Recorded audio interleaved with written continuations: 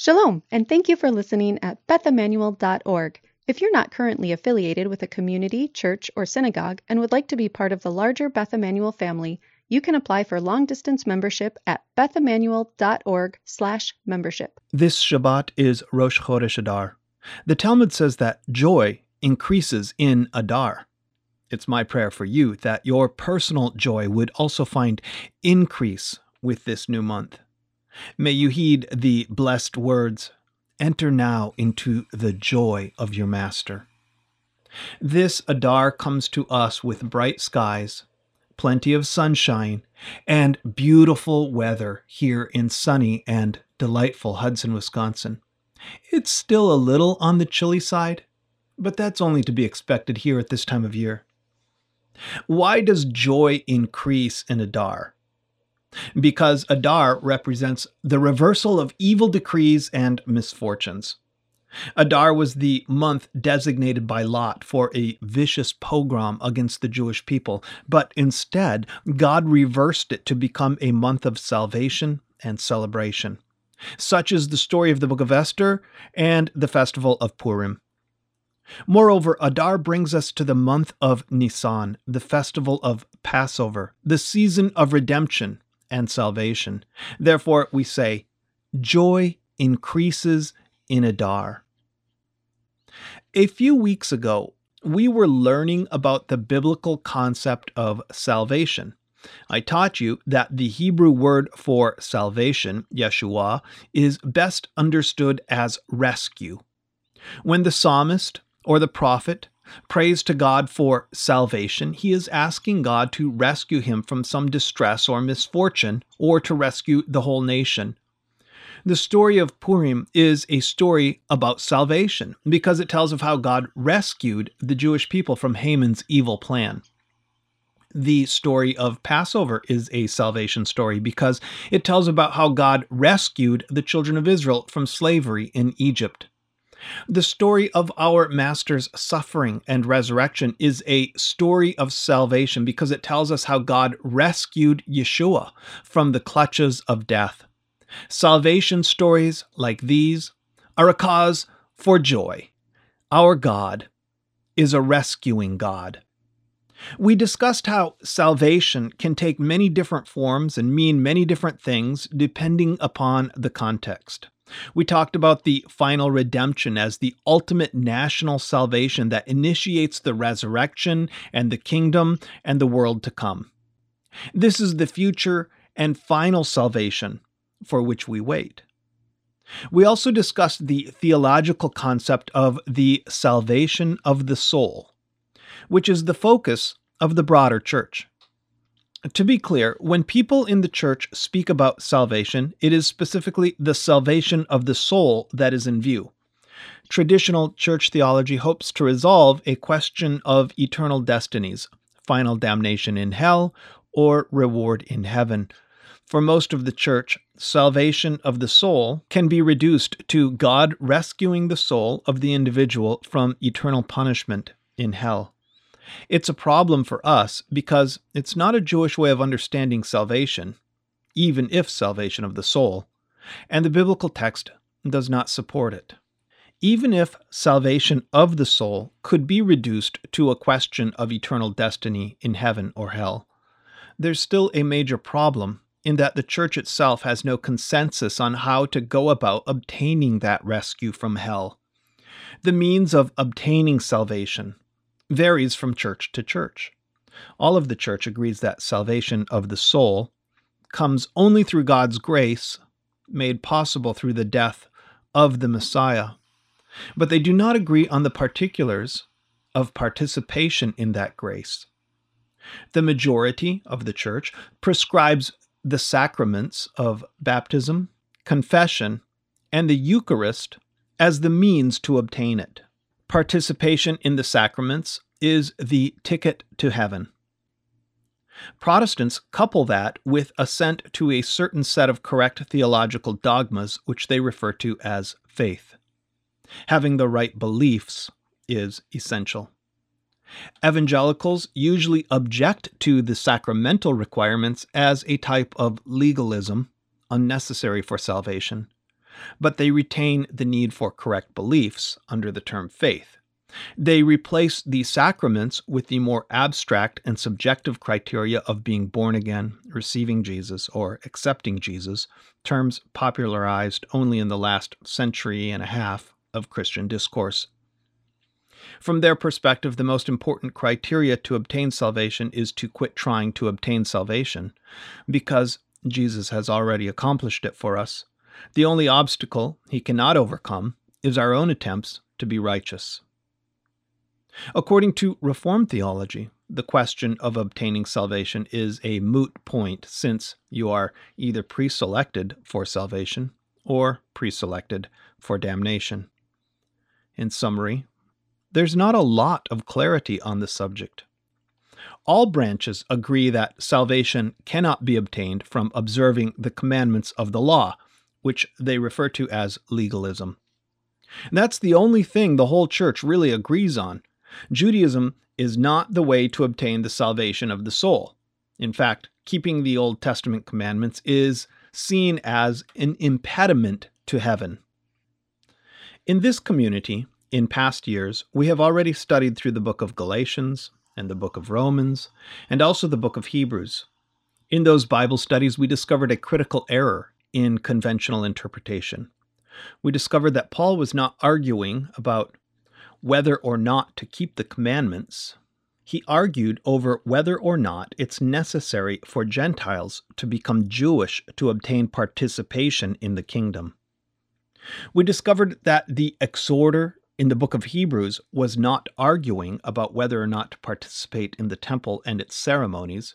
He was arguing that the Messiah's priestly service in the heavenly temple transcends the earthly. In short, neither of these arguments supported the common theological assumptions about legalism as expressed in grace versus law or faith versus works. It's especially ironic that the one and only time that Yeshua is directly asked, "What must I do to obtain eternal life?" he replies, "You know the commandments. Do not murder, do not commit adultery, do not steal, do not bear false witness, do not defraud, honor your father and mother." Mark 10:19. These are the words of Yeshua as he directly answers the question. Theologians respond, Yeshua doesn't really mean what he says, of course. He was merely trying to show the man that he cannot obtain eternal life by keeping the commandments. That objection and explanation is predicated on a false premise about legalism and the meaning of Paul's epistles. Does this mean that salvation is obtained from keeping the commandments? Is Yeshua saying that someone who keeps the commandments goes to heaven, but if we break a commandment, we go to hell? Dispensationalists will explain, yes, he was saying that, because this conversation took place before the cross. Therefore, they were still in the dispensation of law. If that's the case, then nothing Jesus said before his death is valid. Look, the reason this entire discussion breaks down and keeps going in the same circles is that it's based on faulty interpretations and faulty ideas. Conventional ideas about grace versus law, sacraments versus faith, heaven and hell, it all needs to be thrown out, and we need to start reading the Bible from a Jewish perspective. I don't mean using Judaism to support our existing ideas, which is what people in pursuit of the Hebrew roots of Christianity usually do. I mean using Judaism to interpret the New Testament. That's what we do here at Beth Emmanuel. The whole idea of personal salvation of the soul needs to be rethought in light of a Jewish reading of the text. So let's get on with some of the rethinking. Last time we discussed this, we spent some time also discussing the Hasidic concept of salvation as presented by Paul Philip Levertov in his book Religious Thought of the Hasidim. By way of review, here's what we learned. According to that view of salvation, the human spirit, that is the neshama, the soul, pre-exists in heaven with God as pure spirit.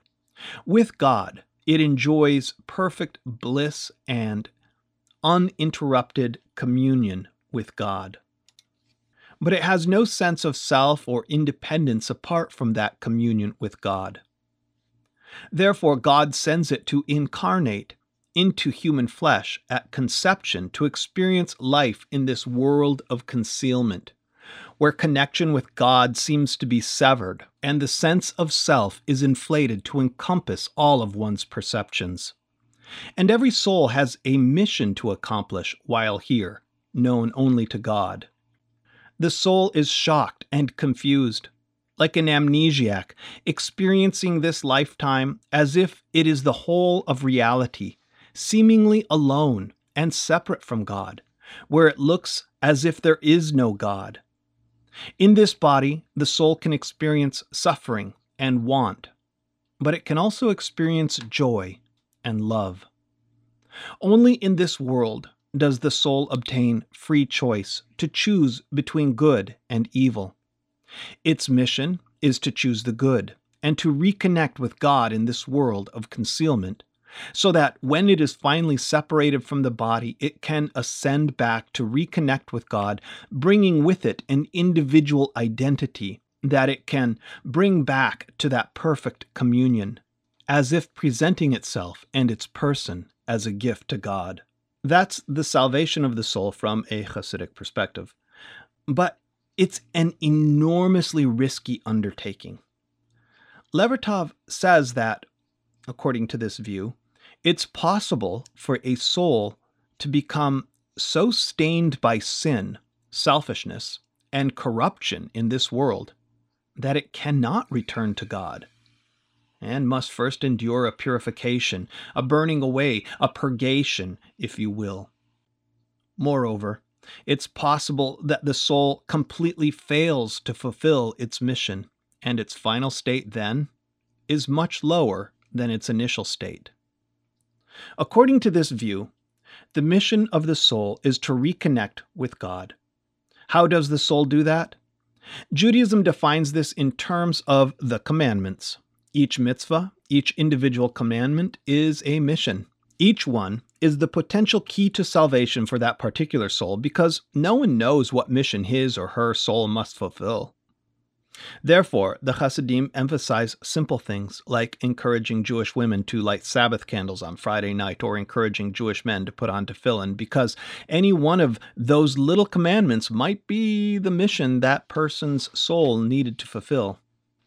Likewise, on the national level, the final redemption awaits the repentance of the nation, but no one knows which mitzvah will tip the balance and bring the final redemption. So every commandment is important.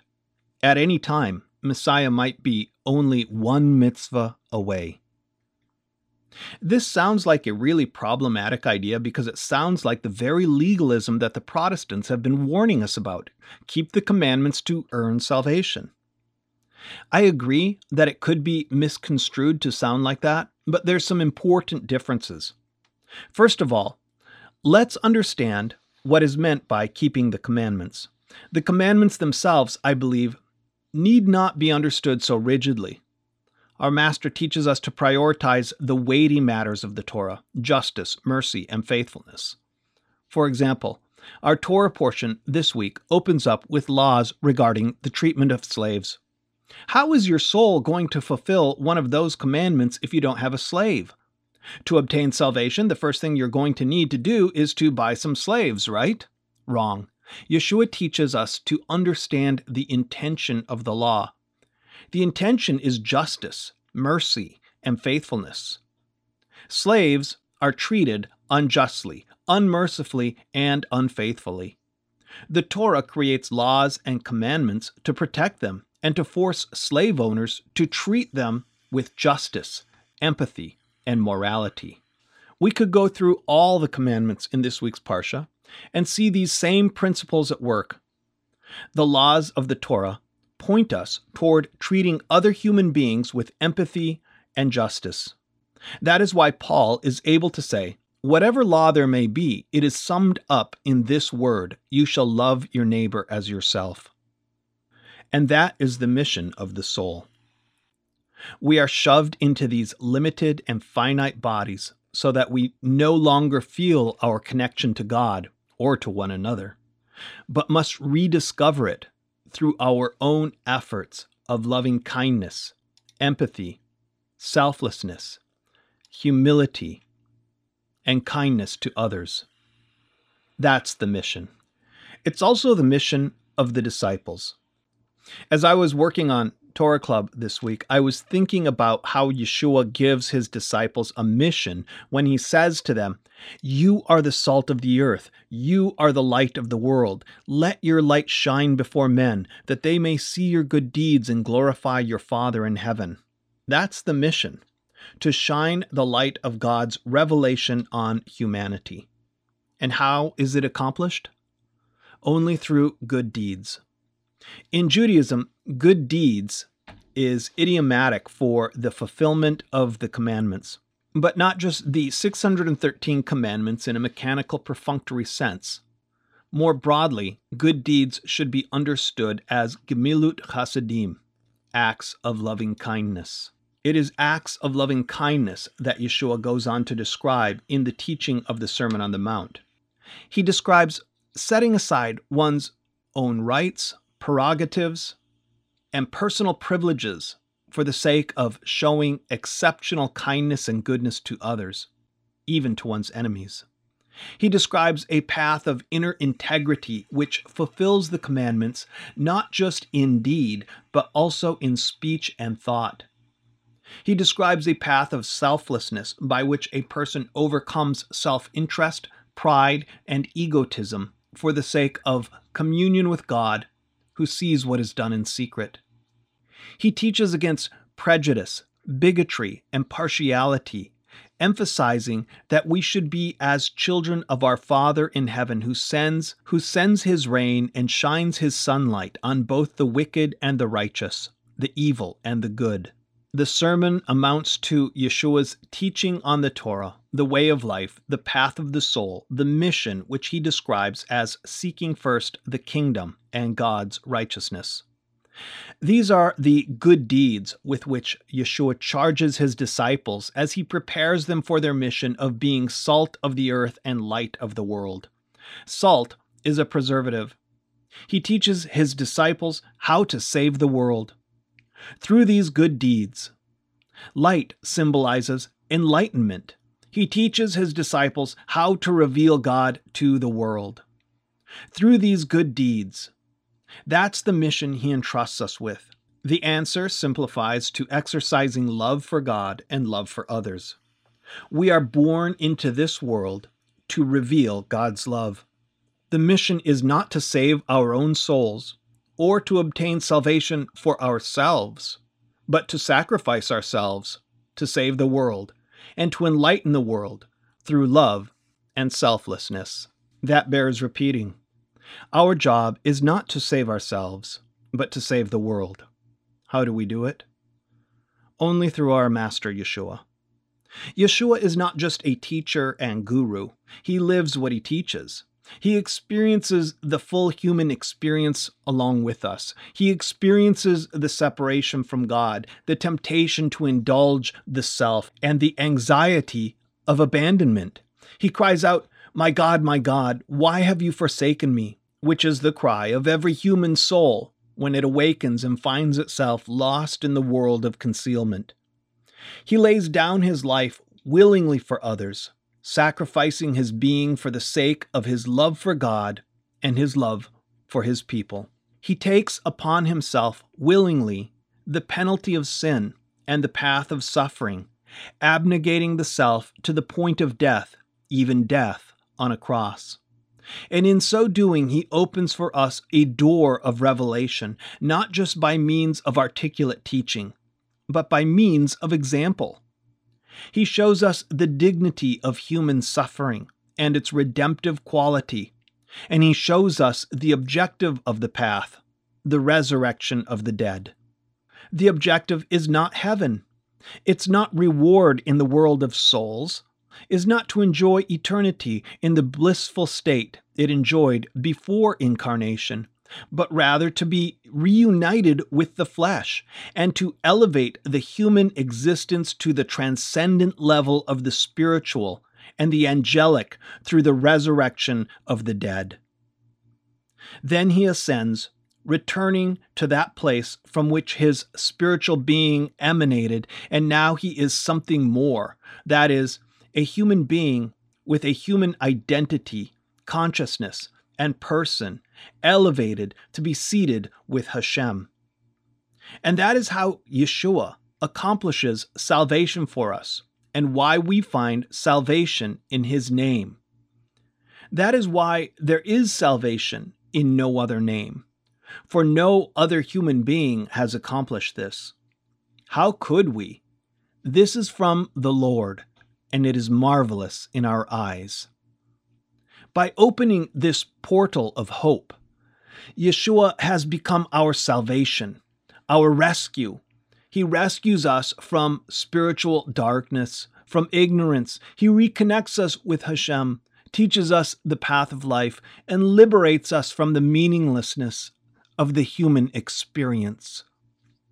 He reveals a salvation utterly unlike the one the Gnostics imagined, not a salvation of disembodied lollygagging around in the perfect bliss of heaven, but a salvation of body and spirit in the resurrection of the dead, rescue from death. I don't mean to suggest that there is no paradisical state of the soul after death before the resurrection. On the contrary, it's quite clear that to be absent from the body is to be with the Lord, and that in the world of souls there is reward and punishment. I only mean to say that the world of souls is not the goal.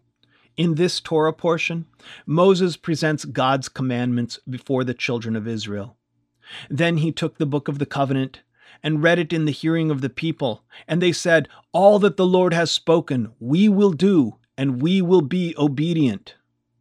Moses replied by sprinkling the blood of the sacrifices upon them and saying, "Behold, the blood of the covenant which the Lord has made with you in accordance with all these words."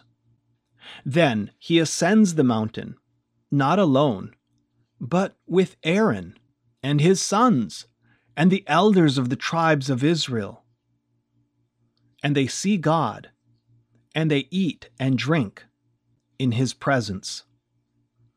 Likewise, Yeshua gives us the instruction, he provides the atonement, and he elevates us to the level of communion with God, a level he enjoyed before the foundation of the earth. In no way does this message diminish the power of grace or our need for God's grace and mercy.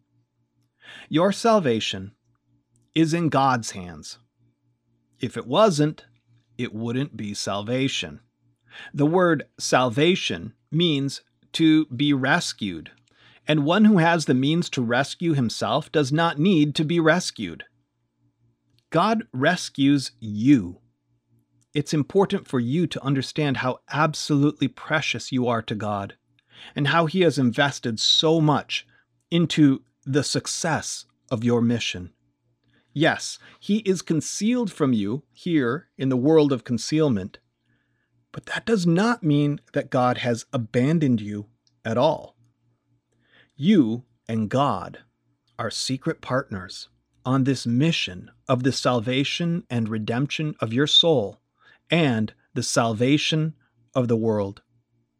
He is with you every step of the way, powerful to rescue you from every evil, even from death itself.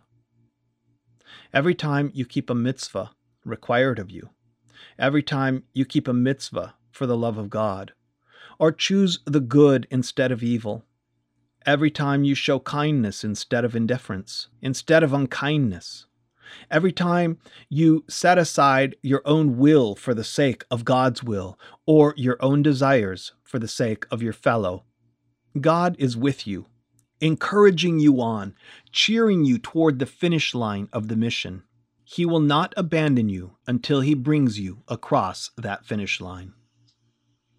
Joy increases in Adar, because Adar is the beginning of salvations. If you find yourself feeling far from God and far from your mission, don't fret about it. Don't be down on yourself. Don't beat yourself up or scold yourself for being so unspiritual. That's not helpful at all. Instead, remember that's why we have a Redeemer. That's why we have a Savior. Rather than waste time with self-recrimination and self-pity, take courage, repent, turn around, and give yourself back to God's service under the authority of our Master Yeshua. Do one mitzvah. See how it goes. You don't need a sacrament or a creed to turn back to God and get back onto the path of life. Don't worry if you stumble. Don't worry if you fall. God is able to save.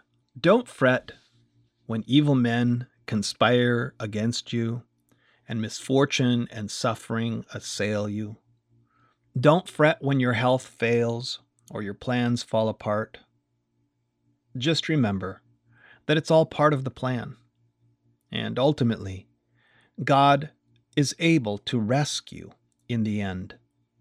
If that wasn't the case, He would not have put you and I here in the first place. That's not to say the danger isn't real. Of course it's real. The whole point of the existence of this reality is that it should be real. If none of this was real, there would have been no point in coming here in the first place. Life in this world is a great risk, hazardous to our souls, but a risk that God deemed worthwhile. The danger is real. The temptations are real. The evil is real. The darkness is real. But there's no need to be afraid. Be strong and courageous. God is mighty to save. Take on my yoke and learn from me and find rest for your soul.